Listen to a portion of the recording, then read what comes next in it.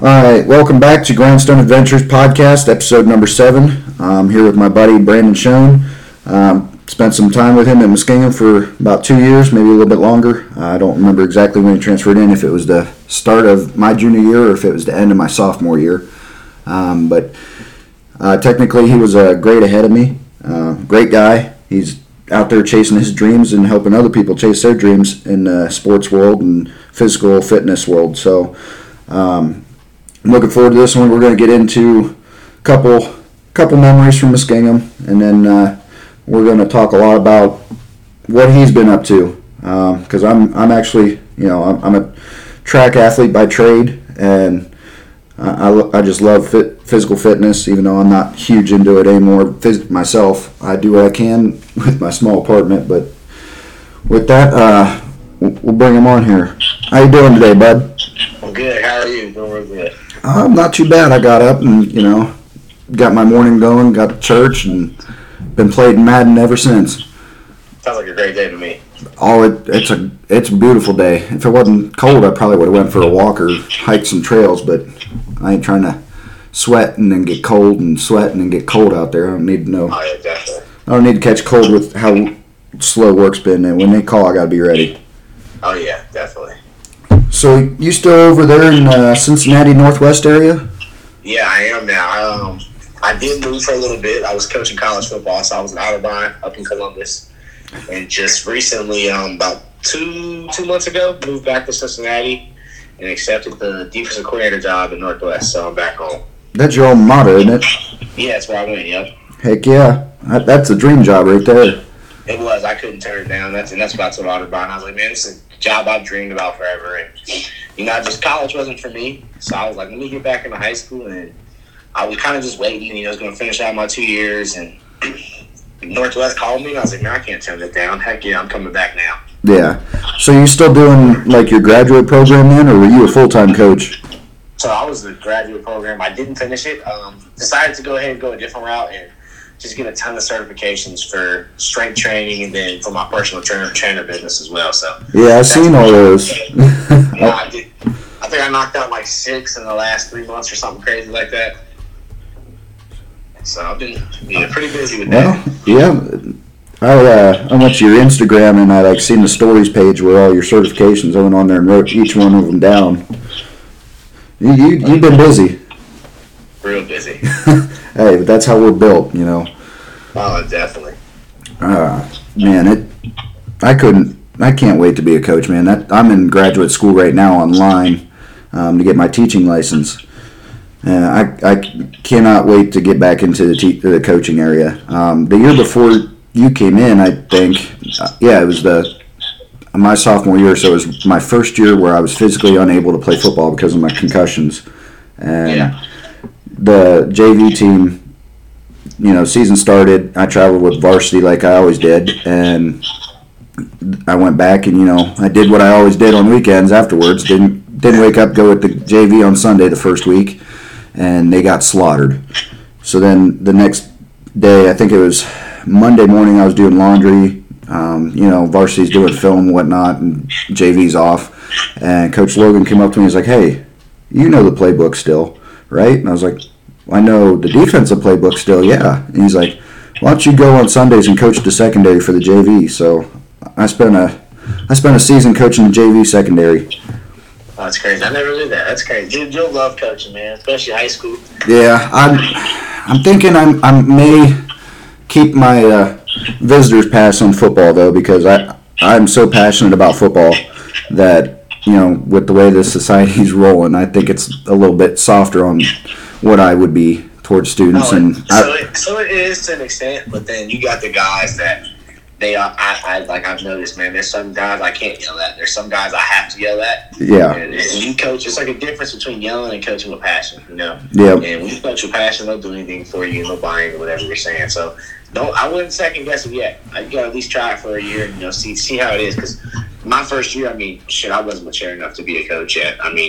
I would yell just to yell. And then my second year, I learned man, I don't have to yell. These guys, they buy into what I'm saying when I yell with passion. Just more of a talk without talk with a sense and be a little loud, but you don't have to yell at them. I mean, I've told kids straight up, like, man, you're not going to play if you don't show up. Like, I just keep it real with them. Instead of yelling at them, man, you ain't showing up, blah, blah, blah. You know, it changes everything. Just the way you talk to them is all it is. But, yeah, I think you love coaching, man. You'd be really good at it. You got to give it a shot. You got to. No, I mean, it's not an impossible thing to try and, because I'm definitely wanting to be a head track coach. Like that's been a dream for years and years. Before I even got to college, I want to be a head track coach.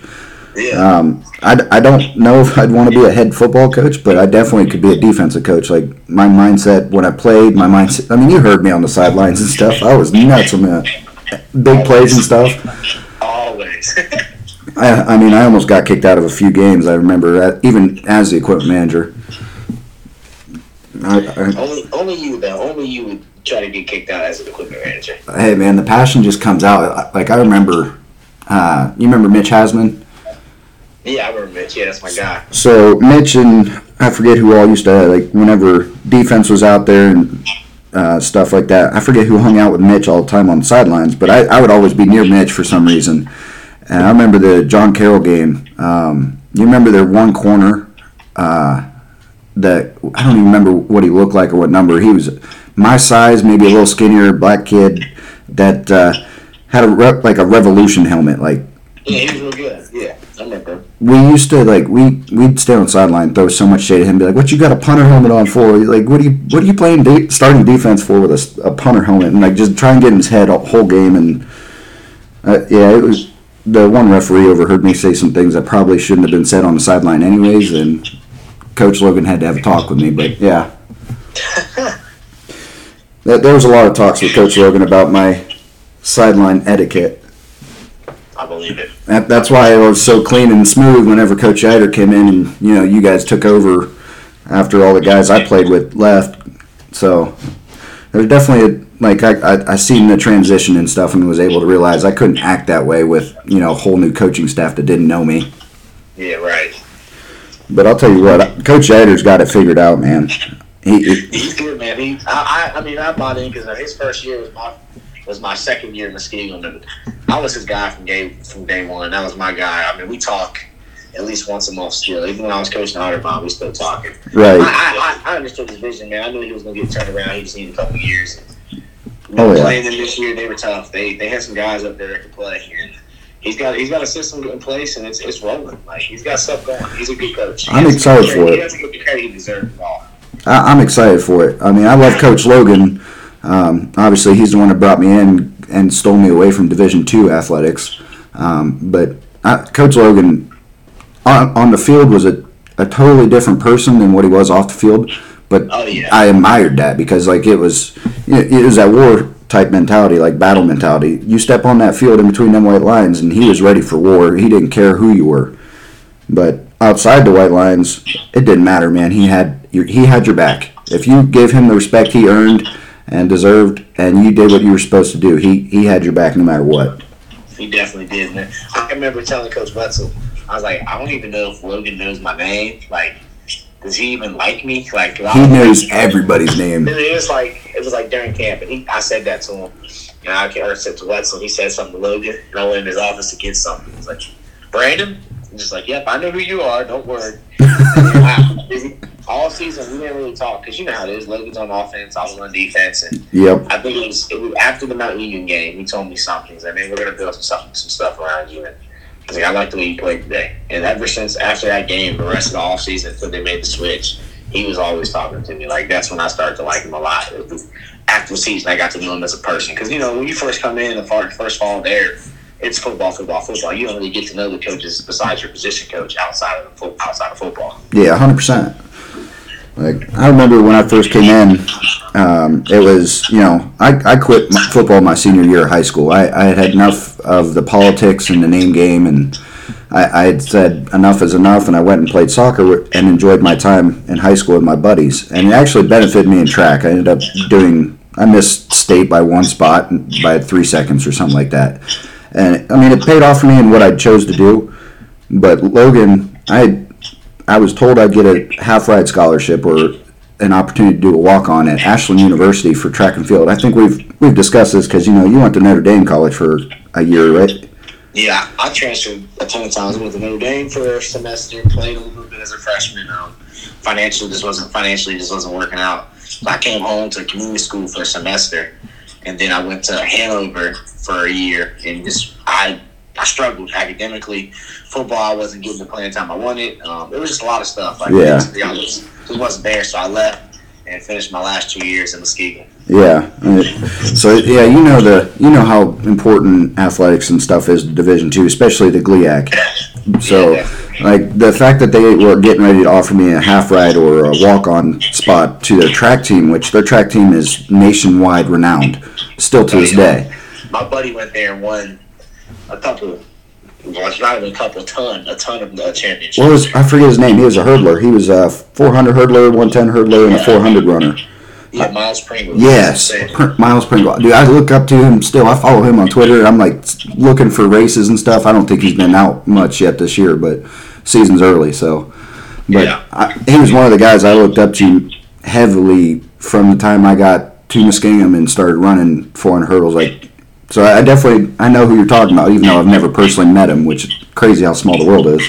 Oh, yeah, definitely. But yeah, so Logan looked at me on a recruiting visit because the track coach at Muskingum got me to go down there for a visit, and I told him I was interested in football too, and so he got me in touch with Logan, and then Logan looked at me. He's like, "Yeah, you can do two sports down here and you can still thrive," and that's a hard thing to do in Division II. It's not impossible. There's Division I athletes that do it, obviously, but it was just more of a homey thing at Muskingum. So when I ran my last race in high school, it was actually at Muskingum's track.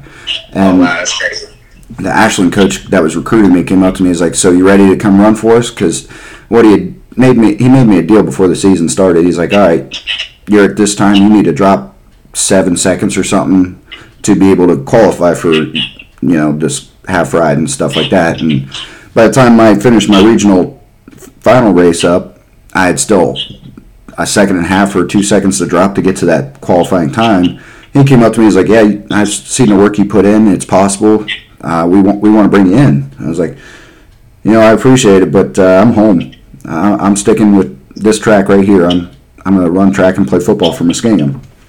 So I came in, not having a year of football under my belt, and it was a whole new situation. I was overwhelmed, didn't know anybody, had to relearn concepts and stuff like that, which was pretty simple, like riding a bike. But I know that feeling coming in, like, whoa, what's going on here? Like, I don't know what's going on. I don't know anybody. I'm nervous. I don't want to mess up, stuff like that. So I couldn't imagine doing it. You said like 3 or 4 times. I couldn't imagine that. 3 times for football, dude. I think that's why our senior year in Muskingum, it was just so natural for me because it was the first place I actually established and stayed somewhere. Right. So I didn't have to learn. I mean, yeah, granted, I had to learn a new playbook with new coaches, but shit, it was simple. Like, I'm with my guys, Right, but you guys started the culture there. You guys were there for the start of the turnaround. Definitely. And I'm not taking anything away from Coach Logan, but, the most games we won, I think, when I was there was 3 to 4 games with Coach Logan. So yeah, and we did 4 in our first year with Eider. So yeah, and it was similar with Eider, even though I wasn't playing. I mean, I had to go through after I wasn't able to play anymore, and my job on campus was to clean the locker room, and to do that, I had to go into Logan's office while he was in there in the early mornings, and I had to take his trash out and vacuum his carpet and stuff like that, and it was intimidating because I didn't really know the guy, but that's ultimately how I got to know him, and I got the equipment manager spot, and then I still had that job and stuff when Yater came in, and it was repeating the process, and that's how I got to know Yater. He was my guy. He was a great guy. I'll tell you what, what's crazy? What's that? Muskingum recruited me out of high school too. I didn't like it at all. I hated it. Really? But I was also getting a couple D2s. Had a walk-on spot at D1, so I was like, I'm not going here. But then I also, I remember Darius, committed the day we both took to visit there. I'm like, dude, I hate this place. I'm not coming here. And I was like, man, it's not me, middle of nowhere. Like, I fuck this. I'm going to school in the city. Right. And boom, I ended up there, and that was the best decision I ever made. I tell people all the time, I love that place. Oh, yeah. I talk about the village all the time. Man, that's my home. That's my second home for sure. Yep, it still is for me. I was up there last week. I stopped and visited some of my old fraternity brothers. Well, they weren't my physical brothers because they're all like 3 years younger than me. So they came in after I graduated, but I stopped in, did the alumni status at the fraternity, dropped some stuff off for them, and then when I had to leave, I left, and I seen the aftermath of it in Snapchat. But oh yeah, I love that place, and I'm excited to see what they can do and all the improvements and stuff they're doing down there. Oh yeah, I can't wait to go to the homecoming game. That'll be my first time back in a couple of years. I'm going actually. The guy that owns the gym that I rent at, and owns like a school. It's a charter school called Don Prep in Cincinnati. He actually went there back in the '90s and played under Haycock, and me and him are going to drive back together and go to homecoming. You actually might have met him your freshman year with Darius. He came to talk to you guys during camp. Yeah. Yep. I remember him. Yeah, so me and him are actually really tight now. So we're going to come back together and go check out the new stadium and see how everything looks. Oh yeah. You got to get Darius to listen to this one at least, or the one where I just finished one up. It drops next or this coming Friday. It was Nick Thomas and Tom McCauley. We took a little shot at Darius. We had to. Basically said that all wide receivers are prima donnas. Oh, Darius will tell you he is. He'll tell you. Oh, I know he will. After he sees, I told him today that I was doing this with you. He's like, oh, you get me on the call. Like he's like, I need one too. Oh heck yeah, I'm down. Oh, he hasn't accepted my friend request on Facebook for years, but I don't think he even knows how to use Facebook, to be honest with you. Probably not.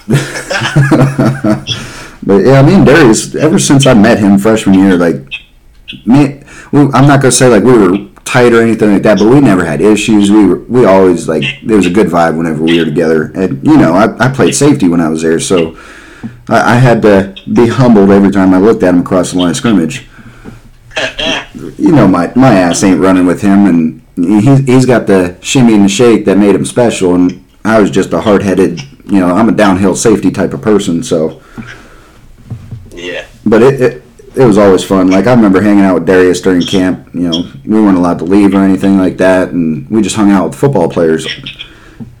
I got a wild appreciation for how Darius came up and stuff like that. So, it definitely one of the best guys I've met from there. I mean, he's goofy. I'll put it that way. He's goofy. He is. I tell him all the time he's one of my best friends that I can't get rid of even if I try. And I tried. Hey, no one better though. For sure, definitely. I mean, I seen. I know you didn't get to see or didn't get to play with him, but Darius's mentor at Muskingum, the wide receiver, Damon Jones. I played with Damon. I played with Damon for a year. Was he there when you came in? Yeah, he was a senior my first year there. Okay, yeah, dude. Those two together, that was trouble. But that was trouble on campus, off campus, but it was definitely trouble for defensive backs. Yeah, oh yeah, they didn't get the respect a lot of times they deserved. They didn't have the stats some of the kids in the league did, but right, they could play with the best of them. Damon had incredible hands. Didn't matter the situation, that man was catching the football. Yeah, but he also had it, the same problem Darius had. Whenever that one play we'd run where it was like a throwback or something like that, where they were always wide open for 60-yard touchdowns. Both of them had multiple, I remember, called back because of showboating.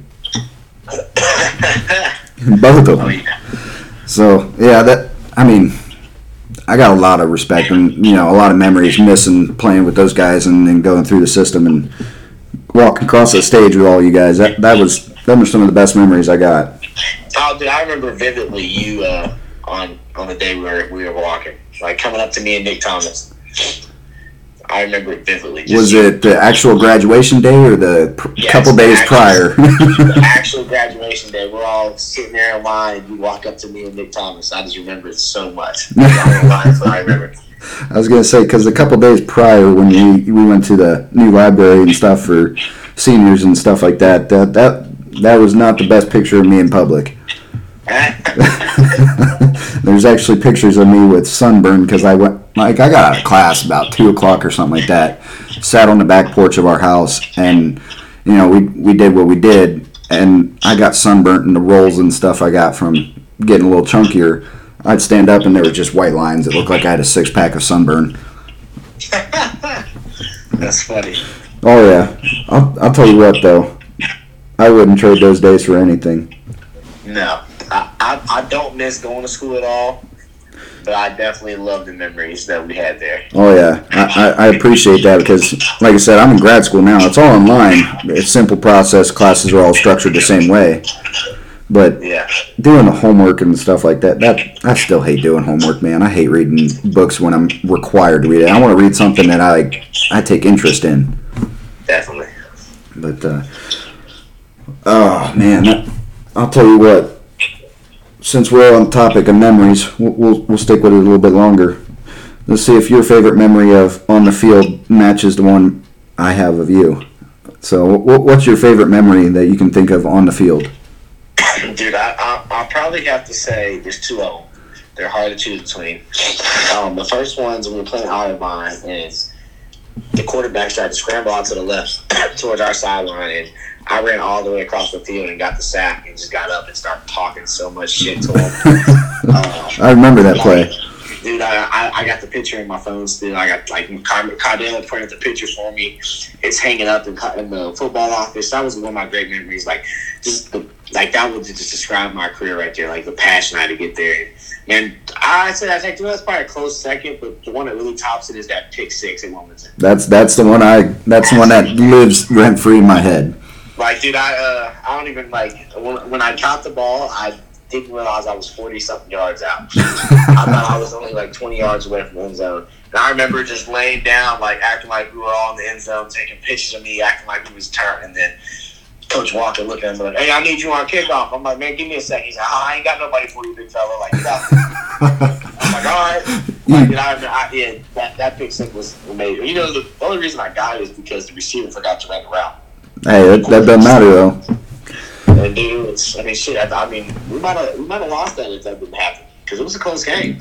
It definitely came down the last couple plays, but that was definitely a momentum shift. Like I remember walking in pregame, a little bit of light drizzle and stuff like that, and like the vibe of that pregame warm up and everything. It just felt right. Like that was our day. Yeah, and then that was a fun game. Oh yeah, like that pick six. Yeah, I'll remember that forever, man. Like I've got the video on YouTube or something. Like it's somewhere I've got it saved to where it can never be gone. Like hell yeah. Because people always tell me, man, you ain't got no hands, Brandon. Like yeah, who don't? I got a pick six. Yeah, yep. You can always throw that right back out and be like, hey, whoever said linebackers in Division III college can't catch. Muskingum linebackers can catch. Mick Fischel had interceptions. Zach Berry had interceptions. Chaney had a lot of interceptions. You had interceptions. Nick Thomas got one or two, I believe. Oh yeah, it's a bloodline there. Yeah, for a while we had some really great ranked linebackers, like just one after another, just kept coming. Oh yeah, do you remember if Drew moved down to D line your senior year or? Yeah, my senior year they moved him to D line. He played D line for 2 years, and then he's in the service now. I think. No kidding. I haven't heard anything from him or seen anything. Man, that's my guy. They used to call us some of the linebackers used to call us Pit Bull and Bulldog. They said we were both built like dogs. Oh yeah, 100%. So they would call us that. That was my guy. We'd call each other twins. And yeah, man, we last time I heard from him, he was in the Army or Navy, one of the two. I can't remember which one. Well, good for him. I hope he's doing well. I know I used to give him, I used to throw some shit for him because wasn't he from like Steubenville or something like that? Yeah, he was. Oh yeah, so, and like I'm from Carrollton, that's where I went to high school and stuff. So I mean, I was very well acquainted with Steubenville. I never played them in football, but like their reputation got around because they're one of the best programs, or were one of the best programs in that side of the state for some time. Yeah. Like their coach was a genius, but also a Bill Belichick shady type guy too. So we won't get into that, but there was definitely a major court case that went viral. Yeah, I mean, let me ask you this, because I tried to explain this to a couple people, and I don't know if they agree with me or not. So that holding call in the Super Bowl, I know you're a Ravens fan, so you were watching that game objectively, hopefully. But that holding call towards the end of the game where the linebacker was on Cooper Kupp, and Cooper Kupp stumbled. he stumbled. My thought is that was a clean, like the defense was clean.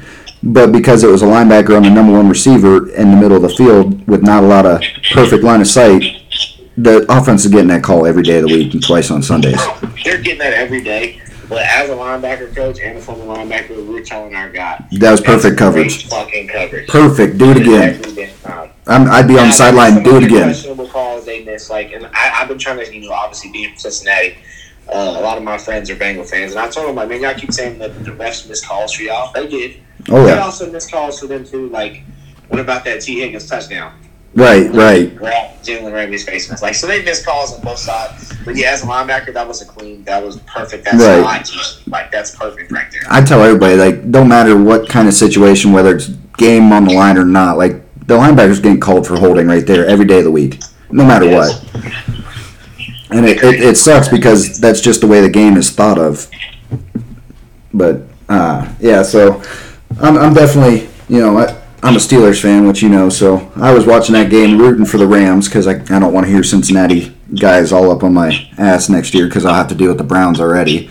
But so hopefully you guys, your coach makes a good decision, lets Andre Villanueva go. I mean, I love the guy as a person, but he is not a very good left tackle.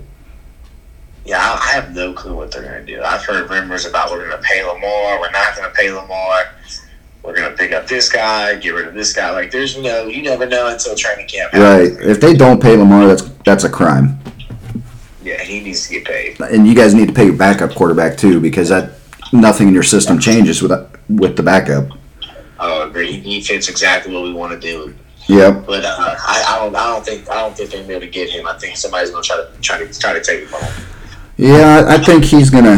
If I had to guess, he's probably gonna go to Houston or something because I see Deshaun Watson being moved early this camp and stuff like that because there was multiple deals that were close, but no one could finalize it. Now people are like, all right, Cincinnati went from worst to first, so it's possible to make some moves. And the Rams won a Super Bowl after trading away their first round picks for the next 12 years. So yeah, it's always about win now, right? Right.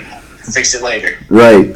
I mean, to each their own. I don't know what kind of strategy I'd have if I was in that situation, you know what I mean? But, yeah. All right, so now we went down the rabbit hole of good memories. So give us the walkthrough of Dreamcatcher training. What led you to it? What have you had to learn along the way? And, what have you grown from? What are you hoping to become? Yeah, man, so it's been a journey. So actually, what a lot of people don't know is I've been training one of my best friends who played Wilmington and plays professional arena ball. He actually just texted me. They're like, hey, I passed my conditioning test. I got the best trainer in the world. And I always tell him all the time, no, you don't, man. You put the work in. I just give you the blueprint. But we've been working out together since we were my sophomore year of college. Yeah, going into my sophomore year of college, we started training together. And he would always like, man, make the workouts. Like, you like this shit? I'm like, all right, fine. I would even make O-line drills for him when we do field work. And I'm like, yeah, I kind of want to train, kind of don't. Well, then I actually came up with the name Dreamcatcher Training going into our senior year of college. I just needed some extra money. So I tried to do it as a little side hustle in the summer. I had one or two people work out with me. Nothing crazy happened. So just kind of was like, yeah, it is what it is. Well, then got home after we graduated college and was working at a high school at Northwest, actually, and was like, man, I need something else to do. I need some extra money. And started training. A couple kids out, one of my buddies was working out with me. And he lost 30 pounds. I'm like, well, shit, I just helped him lose 30 pounds. I know I could do this shit. So then, a couple of my kids I coached, they started coming with me. They started working out with me. And I was like, you know what, we're going to go ahead and get this a brand. So I got the logo made by Chase, who went to college with us. Chase Longhauser? Yeah, he made my logo. He made my first logo, and then he made my second logo now that I kind of went with because it's more professional look to it. Yeah. So he, I just started real small. I was doing a side hustle. It wasn't charging much. I was just trying to make some extra money here and there. And then I would say last year, I stopped doing the landscaping business with Giannis and was like, I want to do training full time. And so I went ahead and just put my all into it. Was kind of doing all right. And then I went ahead and went to Audubon. So I kind of took a break from it. And I was like, dude, I used to, I was like, I was getting tired of training. Then I started missing it when I was not doing it. And started doing it and decided to go to rent a gym out. Because I was doing it in a barn at my mom's house. That's like a small little barn, made a little workout room in it. And was trying to make it work. And was trying to, keep costs low as possible. The best thing I did was go rent this facility out with one of my former trainers, who is probably the main reason I started training, is because he's one of my mentors. Like, it's like him and my dad, like, they're two of the people I've always looked up to. And he, like, for the fitness side, he always taught me how to do everything. Like, everything I've ever done, training myself, my friends, anybody, was from him. I learned from him. So I started doing it because of that, and just kept going. It's been growing. And I started off trying to do just football players. Like, man, I was like, that's what I know. All I know is football. I'm just going to be football player. I remember telling people, no, I can't train. All I know is football players. Then I started training a couple, like, boys, men, whoever you want to call, like, that was just wanted to get in shape. Like, all right, I can do that. Then I had a couple girls I went to high school that hit me up. So they were like, all right, well, you know what, I'm going to give it a shot. And now I train everybody. Like, dude, I got the youngest person I have is 6, and the oldest person I've trained is like 55. So, like, I've trained all ages, all different goals. It might be lose weight, gain weight, put muscle on, tone up, help with my flexibility, just help with my pain. Like, so I do a little of everything. The biggest thing I learned is you gotta learn how to be patient. Like, and like, I've got a couple guys that they're like, man, you were totally different when you coach and you train. I'm like, yeah, because when I train, I don't have to yell at you. I don't have to be passionate. Like, I just need to get you to understand what I'm saying. Right. To reach your goals, I don't have to scream at 50 kids to get them going. So I'm calm. Like, I'm a totally different person. I've learned that you gotta. It's like the same thing with teaching people, or being a coach. Like, you coach people different ways, you train people different ways. So every workout I make is unique to a different person. Like, I've had some people, like, I'm like, hey, I don't think you should work out with them because they've been training with me for 3 years. They're more advanced. Like, just straight honest with you. Like, if you want to get the best results and they want to keep getting the best results, you guys got to train by yourselves or train with a different group. So that's the biggest thing that I've learned is, man, you got to always learn and understand that everybody's different. Like, your body's different than mine. Like, what helps me get stronger might not be the same for you. Right. And that's been my biggest thing that I've learned. It's been a blessing. Like, I'm actually getting ready to do a dodgeball tournament at the gym I train at, because we got basketball courts and a football field there as well, volleyball courts. So I think March 20th is the date. I'm actually hosting a dodgeball tournament. Just trying to do stuff. And it's an adult dodgeball tournament. Do stuff for people our age, help them like do something. So yeah, that's kind of the dream catcher training story. Man, that's awesome. Like, there's a lot of lessons in that can be taken for anything outside of training too. Dude, I think the biggest lesson I've learned is, like, it's a process. Like, and like, I was just talking with my buddies last night about it. Was in the Army. But everything in life's a process. Like, and the training has been a process. Like, I could have quit multiple times. Like, Darius has said it one time. He was like, why are you like, I believe in you, but like, why are you jumping into a third business? Because I had did like a construction business, like home improvement, with one of my best friends, and it just didn't work. We were like, that's still one of my best friends, but we just couldn't work together because he wasn't ready. He wasn't mature enough to be a business owner. Because now he does it himself and he's killing it. But back then, 3 or 4 years ago, he wasn't ready for it. And then me and Giannis did the landscaping, and we worked well together. We had a blast. Every time we worked, it was fun. Like, it was killing it, making good money. And I was like, but this isn't what I want to do forever. I was like, I want to own a business and I want to do some other businesses, but I want to run those and actually train. Like, that's what I want to do for a living. And I was like, man, let me go ahead and better myself. I think the biggest thing is trust the process. It may not take a day. It might take 4 years like it took me. And, you'll finally see results, and you can never give up. And always believe in yourself. Like I always say, double down, bet on yourself.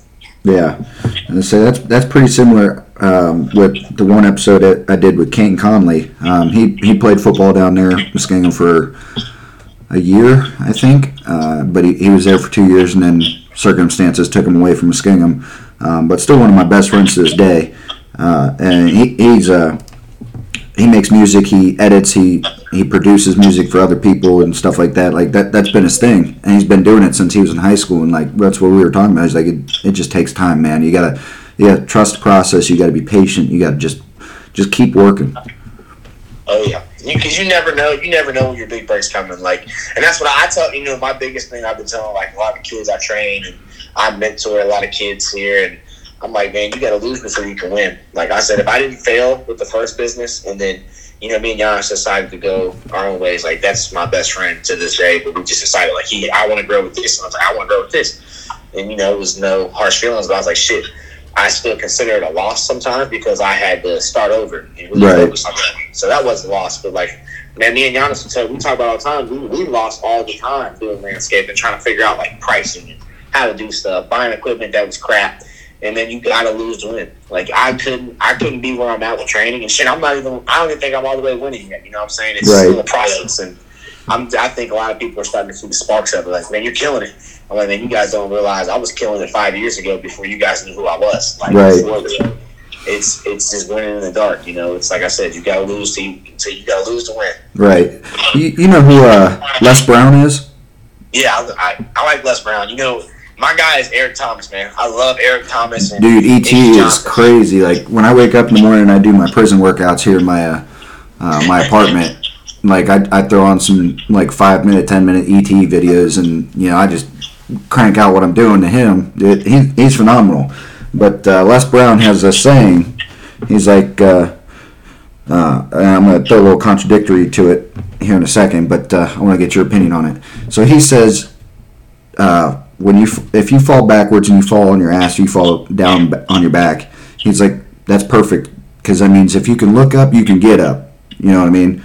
And then Denzel Washington, he says, you know what? People are always saying, you got to have something to fall back on. He's like, I don't want to fall back on anything. If I'm going to fall, I want to fall forward. Fall forward in everything you do. If you fail, fall forward, because that means you can keep moving forward. You see where you're going to land. Yeah. I agree with that, man, because that's literally the same thing of what I'm saying. You got to lose to win, because you've got to fail. You got to, like, when you fail, it can't be, oh, shit, I'm taking 10 steps back. Shit, I'm going 10 times harder now. Right. Because I got to get past where I was. Yep. Yeah, I agree with that, man. The way I look at it, this is Grindstone Adventures podcast and Grindstone Adventures actual hunting and outdoors channel. They're in their infant stages right now. Like, I'm just now beginning. The podcast is going to be more produced and more done than the channel at the moment, because hunting season, it's over, and I started late in the year or late in the season, so there's not a lot of stuff I can throw out there. But I can, in my mind, I'm like, all right, I got to make small things here and there, keep people interested, keep it on their radar, even if it's in the back of their head. But use the podcast to gain popularity, get more people interested, let them know who I am, what I'm about, and what it is. And the way whenever I'm down or I'm feeling like stuff ain't working, or I don't want to get on the computer and do the editing, or I don't want to listen to the playback, I just think of it in my head like, it's football field. Like, that's how I picture life. It's 4 quarters, you got 4 downs. Whenever you lose 10 yards in a sack, you got those immature quarterbacks like, all right, now I gotta make something out of nothing here, even though I got 3 more downs to make up what I just lost. You know what I mean? So instead of calming down, trusting your process, and working your way back up gradually, not taking that home run shot, they'll throw that home run shot and then they'll get picked off, and then what do you get from that? Or you lost the first half.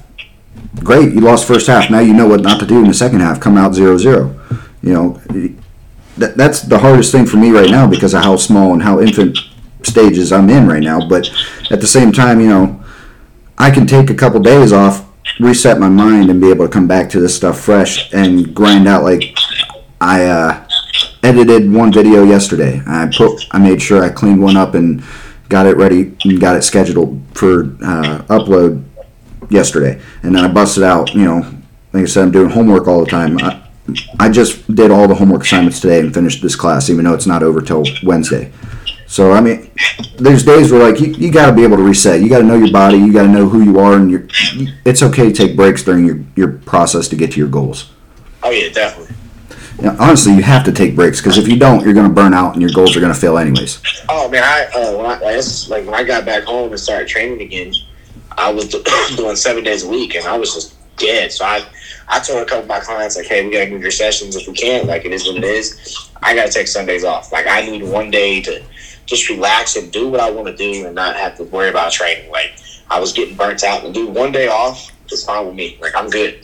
Mm-hmm. Like, I mean, you know how we've been trying to get this set up for a couple weeks, man. And my schedule's crazy. Like, every night, between working at the school and training and doing stuff on the weekends, like, I'm busy. Like, I was like, but that one day off is all I need. Right. I can go. Like, I mean, before I took a day off, I think I worked like 24 days straight. I believe it. High school and training, like, but you know how I am, man. I'm a go-getter, and yeah. Like you said, like, in the day, you got to find a way. You got to take a break here and there, but when it's time to go, shit, you pick it right back up and keep going. But you got to take the breaks. Right. You got to have the mental, physical breaks. Like, just relax. You know, get away from stuff. Do something fun. Yeah. Like, whether that's for some people it's hunting. For some people it's working out. For some people it's getting a donut. You know what I'm saying? You got to find what your release is and take that break or you're going to be done. Oh yeah. I mean, that was my entire mentality while we were there at Muskingum, because, you know, I worked for the football team. I worked for the school. I ran track. So I was one of the new member educators for my fraternity. I did not take many days off at Muskingum whatsoever. And then there's days where, like, I'd get so burnt out. You know, my way of doing things in college is different now because I don't drink at all anymore. Oh yeah, I remember you saying that. I remember when you posted on Facebook, and I was so proud to hear that from you. Like, it's like you were just a different person now. You know what I'm saying? Oh yeah, like in college, there wasn't a weekend I wasn't drunk. You know, that's just, and it's not saying that was my release. I'm not saying anybody should use that as a release, but I would get my stuff done either while I was drinking or after or before I started drinking. But, like, the days that I would relax in Muskingum was the days you guys would all drive by and I'm on the front porch grilling up food. You know, like, there's a lot of things that resets my brain for me. Some of it's reading, some of it's going for a drive, listening to some music really loud, or some of it's throwing some meat on the smoker and sitting for a couple hours and just BSing, and, you know, after the day's over, just sitting there and eating a bunch of good food. Yeah. You just got to find what you're passionate about, chase it, and then figure out what calms you down. You know, it doesn't matter what it is. You know, it could be going and playing with your son or your daughter or your niece or your nephew. But don't forget, you know, it's okay to take breaks. Yeah. Stay focused, though. I think a lot of people forget to realize, you know, is it's okay to have multiple passions and multiple different things you like. You don't always have to focus on the one passion. Right. Like, for me, like, yes, they're similar, but training and coaching are two of my biggest passions. Like, I've got more passions, but those are, like, my number two. Yep. And they're probably the same. Like, I love them both the same, just at different times of the year. Yeah. Like, during the fall, of course, I love football more. In the winter, I love training more. Right. You know, I'm just going to go ahead and make the assumption, you know, in my mind, coaching, training, it's the same thing as being a teacher. You know, it's not for everybody. It's a calling. And, you know, like I explained earlier, I had a little bit of a brief chance to do some football coaching. And in high school, I helped coach. You know, I wasn't a technical coach or anything like that, but, like, athletes would come up and ask me for help during track season. Like, hey, I need help with the high jump. Like, you seem to know what you're doing, or I need help coming out the blocks for the 100-meter dash. And, you know, I was a 400 hurdler at college, so it's not like I was 100-meter dash guy or 400-meter dash guy, but, like, I would take what I know and adapt it to what they're doing and what their technique is and how their body's built differently than mine, and I would, like, help them through it and, you know, tell them what I think they're doing wrong and how they might be able to do it better for themselves. And now I'm going to be a teacher and coach in the future. Dude, this stuff's just a calling, and for you and me, our calling's pretty damn similar. Yeah, definitely. Oh, dude, it's all the same. Like, people don't realize it, but it's exactly the same. Like, you're just coaching is just teaching a different way. Yes. That's all it is. 100%. And it's not for everybody. Like, there's a lot of people I know that were really good at sports, and they went on to try and coach, and they failed miserably, and they ended up hating it and then losing the love for their sport or whatever they were doing. It's not for everybody. It's not. I feel like for me, sorry to cut you off, man. No, you're good. But it's like, for me, coaching was my void. Like, I struggled. Like, I remember when football was over for me, because it's all I knew forever, is I called my mom and I would start crying, man. Like, I don't know what to fucking do because it's all I knew for so long and it's who I was. And, coaching was the only way I could fill that void. So for me, that's what it did. Like, it fills that void from playing. And that's the biggest thing. Once I started doing it, I was like, man, I need a football way more than football ever needed me. Right. And now I need to give back to those who gave back to me. So, like, and I want to help everybody, every kid. Like my biggest thing, that's why I fell in love with high school is I love helping them kids get to college. Whether it's even just going to school and not playing ball, or going to play ball. Like just knowing, like man, when I hear them say, "Coach Schon, without you, I wouldn't go to college." That makes all the long hours and the shitty pay for coaching high school worth it. Right. Like, dude, I understand that on such a deep level because, you know, like I said, I quit football senior year of high school, and then I went and played Muskingum, and then it got taken from me permanently. Like, I know now I just need to be patient, and then it'll probably come back into my life more than likely because that's what I'm called to do. Is like, I know a lot about football. I've learned, you know, I played the game. I learned different levels of the game. And I've been able, like, not everybody that gets to play football gets the opportunity to sit and observe from the same level that they were playing at. You know what I mean? Like, I got to observe college football from the sideline for 3 years and understand the process behind it, while I also got to play college football and understand that process. And there's just so many different types of things you got to go into it that people don't understand. And it's a wild concept, but it's rewarding. And, you know, like you said, I never wanted to believe that I needed football and that I was like, oh, football needs me. The team, they told me they need me back next year. They need me to be able to do this. No, that's unfortunate and sad that, you know, players lose the ability to play or they, you know, graduate and they can't play anymore. But if you needed the game like we needed the game, it's more rewarding to give back what you've learned so you can watch the game grow. Oh, yeah, definitely. Like, that's how I feel about history and stuff. That's why I'm going to be a history teacher. I can definitely see you teaching history. I think you're really good at that. I can definitely see that. Dude, I love history. Like, me and Nick and Tom, we were talking at the end of the podcast, which the end of that podcast got kind of screwy because my microphone cut out and ended the podcast about 10 minutes before we realized it. But we were talking about all kinds of crazy stuff, and like I was just spitting facts that I've learned through books and stuff like that since I left college. And like they were both like, and just didn't even realize where I was getting this information. I was just pulling it, you know, verbatim from memory. Yeah, that's crazy. But that's hard to do. It is. Like, I don't consider this very special or anything like that. Like, I'm not trying to toot my own horn because I honestly don't think it's that crazy of an ability. But from like the American Revolution all the way up to present day, every war or conflict that the U.S. has been in, I can give anybody a general, you know, like, it started this date, this was the turning point of the war, and this is the end date for every single conflict from the American Revolution all the way up through Iraq, Afghanistan. Man, that's impressive. Like, it's just stuff I find interesting, so I hold on to it. Oh, yeah, that's impressive. But,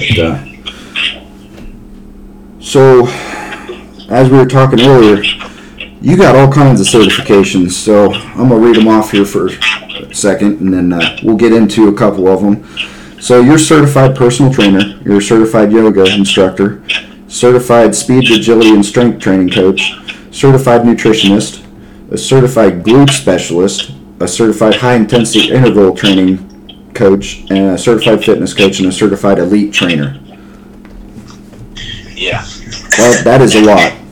So a lot of those, like the fitness one and the elite one, those are kind of what the certification place I go through. The more certifications they give you, the you become from a fitness coach to an elite trainer. So that's kind of where that one came from. Okay.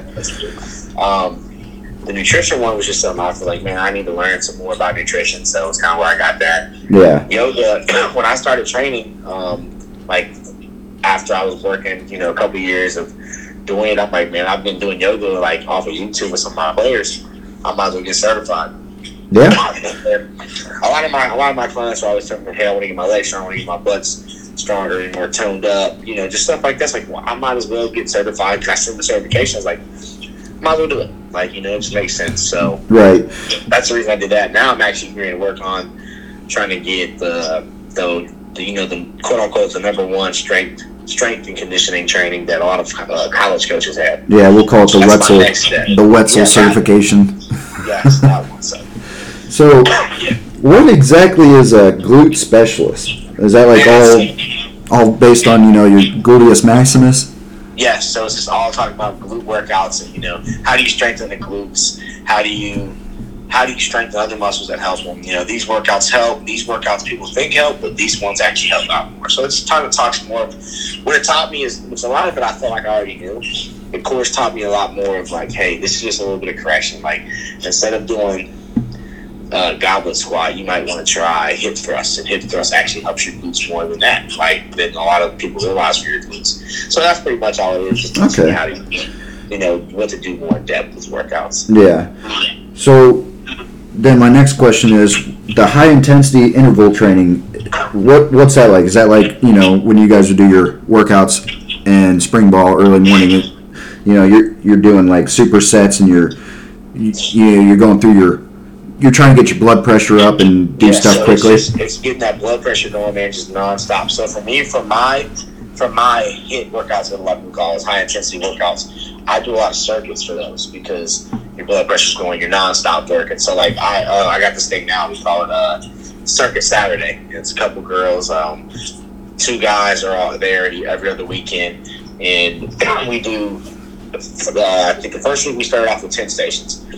Then we did 12. This past week we did 14 stations. Where next week we're going to try 18. And it's 30 seconds each station. So, like I might do jump rope, just nonstop. You might do bench for 30 seconds, lunges, agility ladder, just different things with the rope.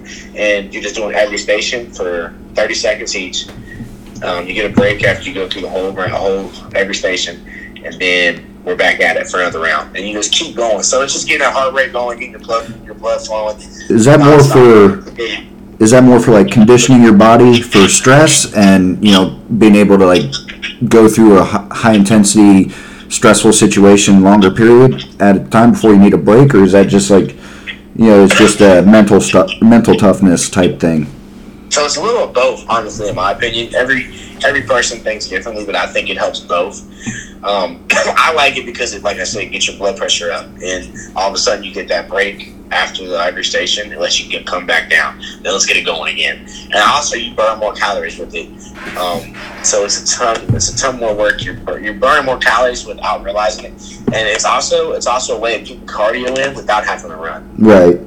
And that's why a lot of people do it. That's why like a lot of the girls I train, they like it because they don't like running. Yeah. So we'll go ahead and do that instead. So that's their way of getting their cardio in. And you actually, it's one of them workouts where you're still burning them calories after you get done because your body's still adjusting to it. So that's why a lot of people like it. For the rest of the day, you're still burning. For like usually 2 hours after is what the study said that I've researched. Your body's still burning them calories. Not as fast, but still at a rapid rate compared to like when you're just normally walking. See, those were the type of workouts that I hated while I was doing them. Hated them. But when I got done with them and, you feel great. Afterwards and stuff, I'm like, man, that was awesome. Like, I'd rather take that than, a dilly-dally. I got to do another set on bench, and then I got to go over and superset it with curls or whatnot. Like, those were the things, like, you'd hate in the moment, but afterwards, like, that's more beneficial for what I'm trying to do.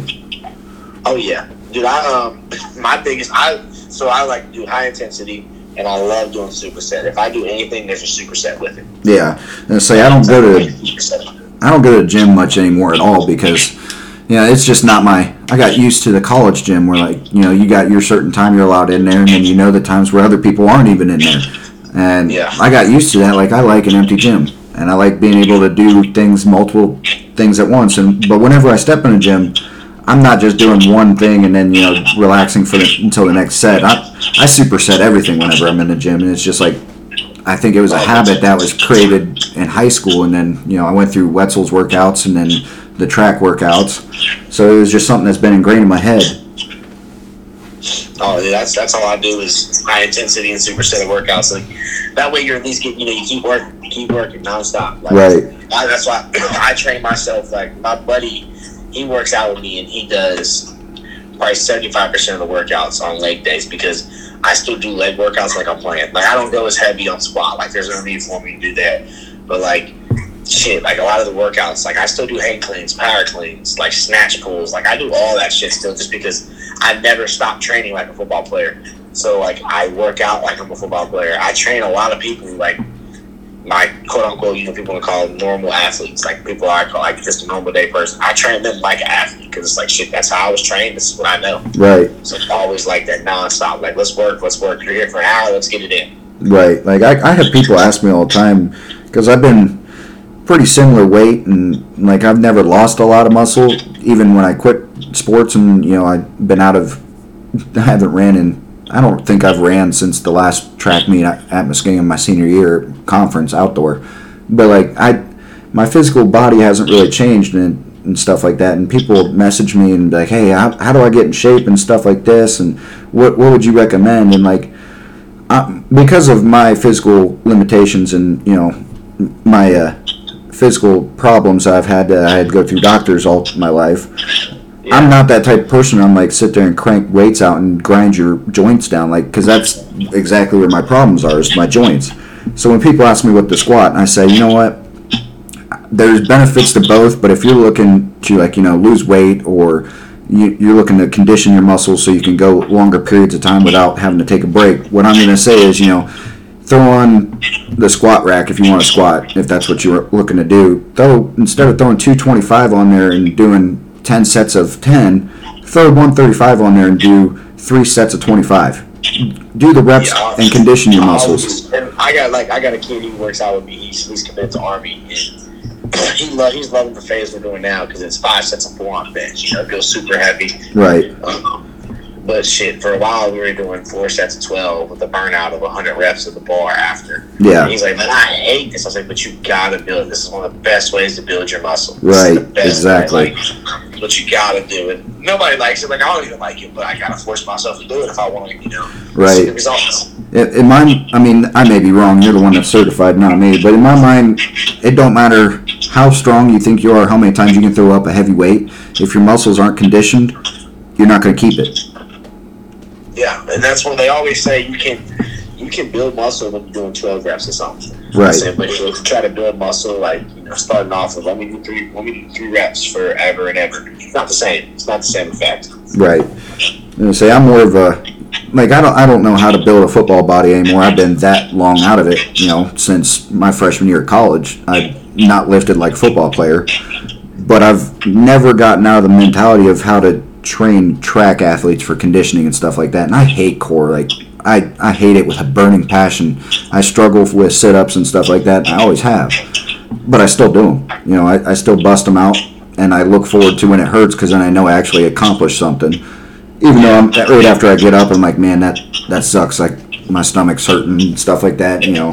But there's definitely benefits. Like people come ask me or they get in a conversation with me like, well, how do I lose this weight? And I'm like, you can pretty much do any number of things to lose weight.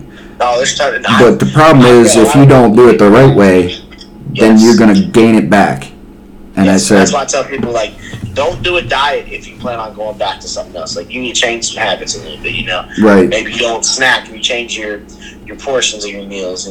Or if you're going to do it, take a break. Have 2 days or 1 day where you eat whatever you want. Like, you got to make it a routine. Right. Because as soon as you go back, you're going to lose the results. And you got to work out consistently. And I tell a lot of people, so when people are got to lose a ton of weight, the biggest thing I do is I put them on a treadmill and have them walk. Because people don't realize you burn more calories walking than you do running. And it's way less stress on your joints. Way less stress. And nobody has a clue. Like, they're like, you're joking right now. I'm going to burn more calories walking. I'm like, yes. You will. It's proven study after study that that's what happens. Yeah, and see, that's sort of stuff like right up in my wheelhouse from what I learned in track. Because track is nothing but conditioning and running. I all the time I would tell people, like, they'd see me eat like Wendy's the day before a track meet and then go to practice, and they'd be like, isn't that going to mess with you tomorrow? I'm like, no, because I haven't had Wendy's or any other type of junk food at all this week, so this is not going to affect me for tomorrow because I've limited my portion of the junk food and the grease and the salt. Right. That's the biggest thing, is limiting it. Like, people just don't understand that. And it just comes with time with teaching. You got to learn. You got to be willing to learn from other people. Right. That's the biggest thing. It comes back to that patience. You can't expect results right away. And once you get the results, you can climb that mountain. Rocky Balboa got the boxing title, and then he lost it because he lost his hunger. you got to stay consistent. Got to.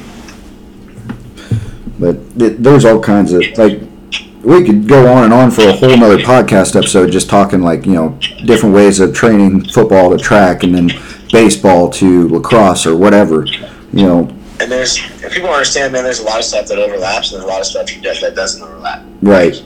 You got to pick and choose, and everybody does it differently. Yep. And the thing is, if you've had a major injury, I don't know if you had one in Muskingum, but I mean, everybody knew I tore my shoulder up in college, and I had surgery my junior year. I struggle with shoulder exercises, but just because you have a physical limitation of something that's happened in the past, you can't cut it out and not work on it because you're afraid to hurt it. Like, I don't lift any heavy weight, but I make sure I still do something to keep the mobility and the flexibility and a little bit of strength there, because if not, it's when I'm 60 years old, dude, I ain't gonna be able to use my shoulder. And that's funny that you say that, because I got a buddy who's like, why are we always doing shoulder exercises? Dude, it's so important. I'm like, because I tore my shoulder in high school, and I promised myself I would never let that pain come back.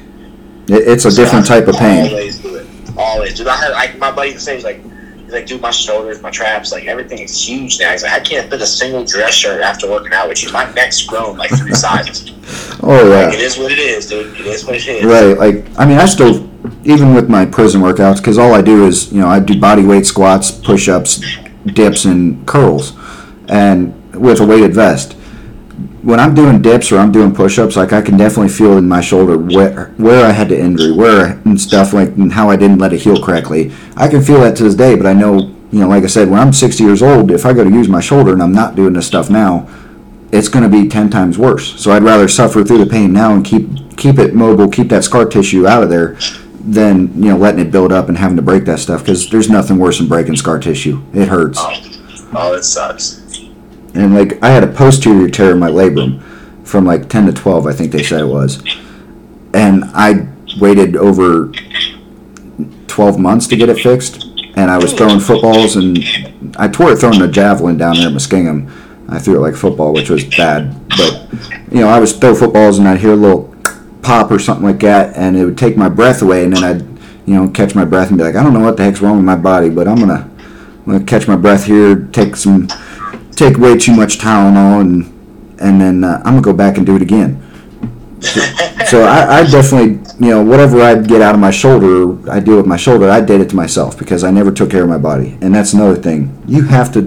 No one knows your body better than you. So if something hurts, something doesn't feel right, go. The worst case scenario, someone's gonna be like, "Oh, you're tight. You need stretch," or hey, you do have something wrong. Go get it looked at. There's nothing wrong with admitting to an injury or that you're not flexible or something like that. There's nothing wrong with it. Oh, nothing at all.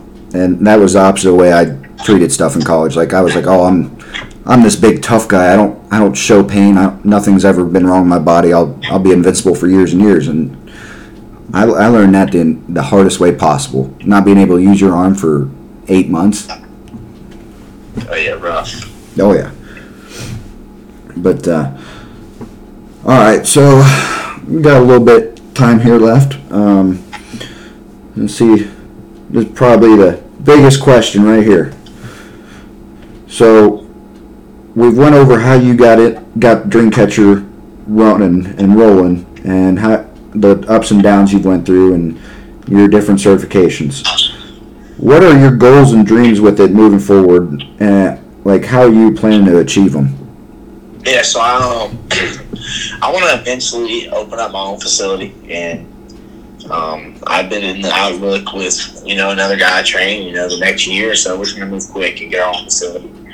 I want to eventually have a couple of facilities, like have one in Cincinnati and Columbus, so like the 2 main spots. I want to have like a third place somewhere else, and get to the point where I train a couple times a week, and it's just the people I really want to train, and I just make money as the owner, really. And right. I've always had an entrepreneur mindset. Like, I took business classes in high school. Like, that's the thing I want to do with that. And then, man, I want to be a head football coach one day. So, like, those are like my 2 main goals. Is I want to be a head coach and be a personal trainer and kind of more run the business side and have trainers under me and mentor them. That's my biggest thing, I think, is my goal is just to find a way to always mentor people and help them out, help them reach their potential. Right. I want to get to the point where I can own my own facility and just kind of train here and there. So how you plan on doing this? You said you were going to get your own.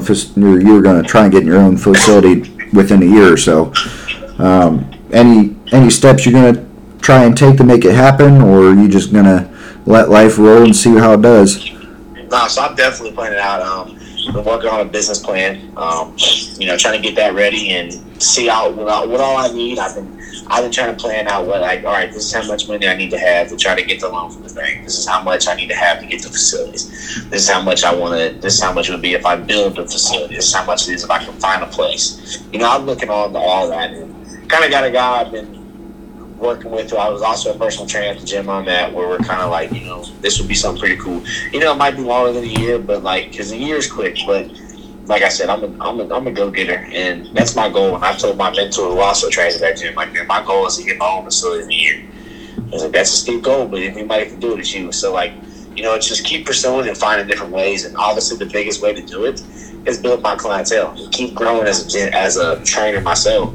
The more clients I got, the more opportunities I have to make money, and the more money I got, the better opportunity I have to get my own place. Right. That's exactly the way I was thinking that would go. And you know what? I know a lot of people have tried to create their own gyms and stuff back from Carrollton or, Marvis. I think he's still trying to do it too. I don't know where he's at in it. He's doing pretty good, yeah. We talk every once in a while.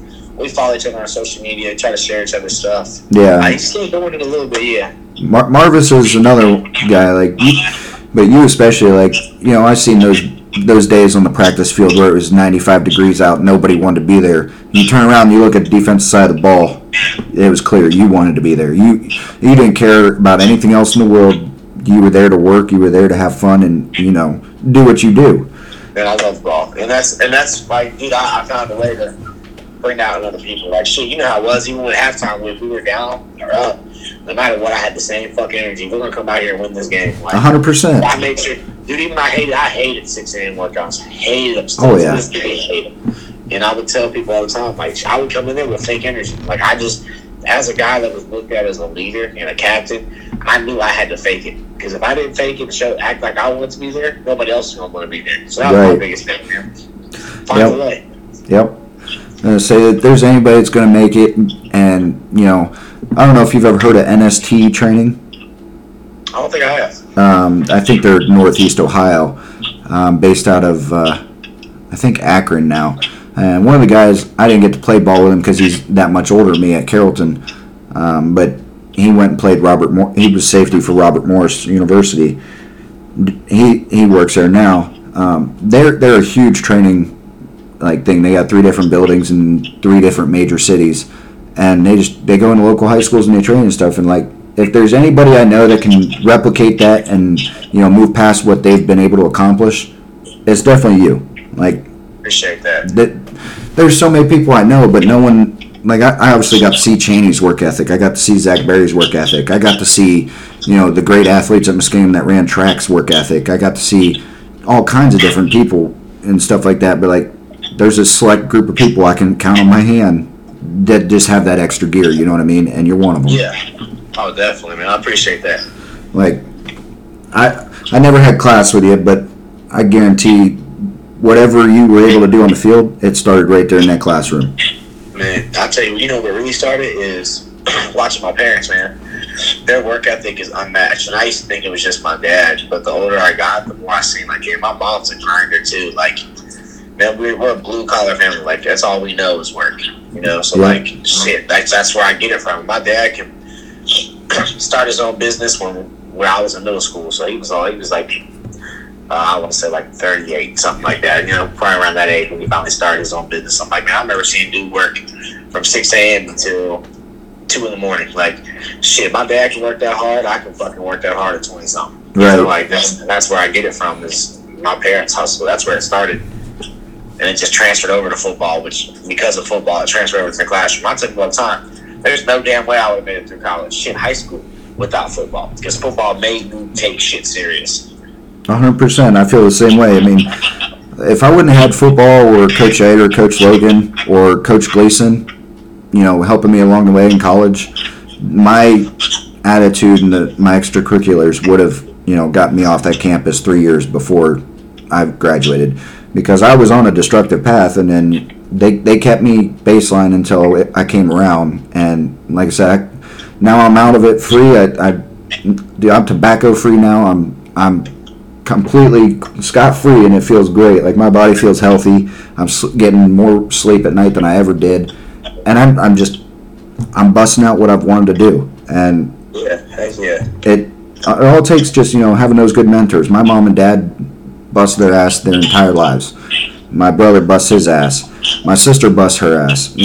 I've seen Coach Logan, Coach Eider, all those coaches and stuff I had growing up bust their asses for what they wanted and what they seen in other people and wanted them to achieve. So there definitely needs to be more people like us out there. Oh, definitely, man. But so I wrote down some of your social medias here. I don't know if they're personal ones or not.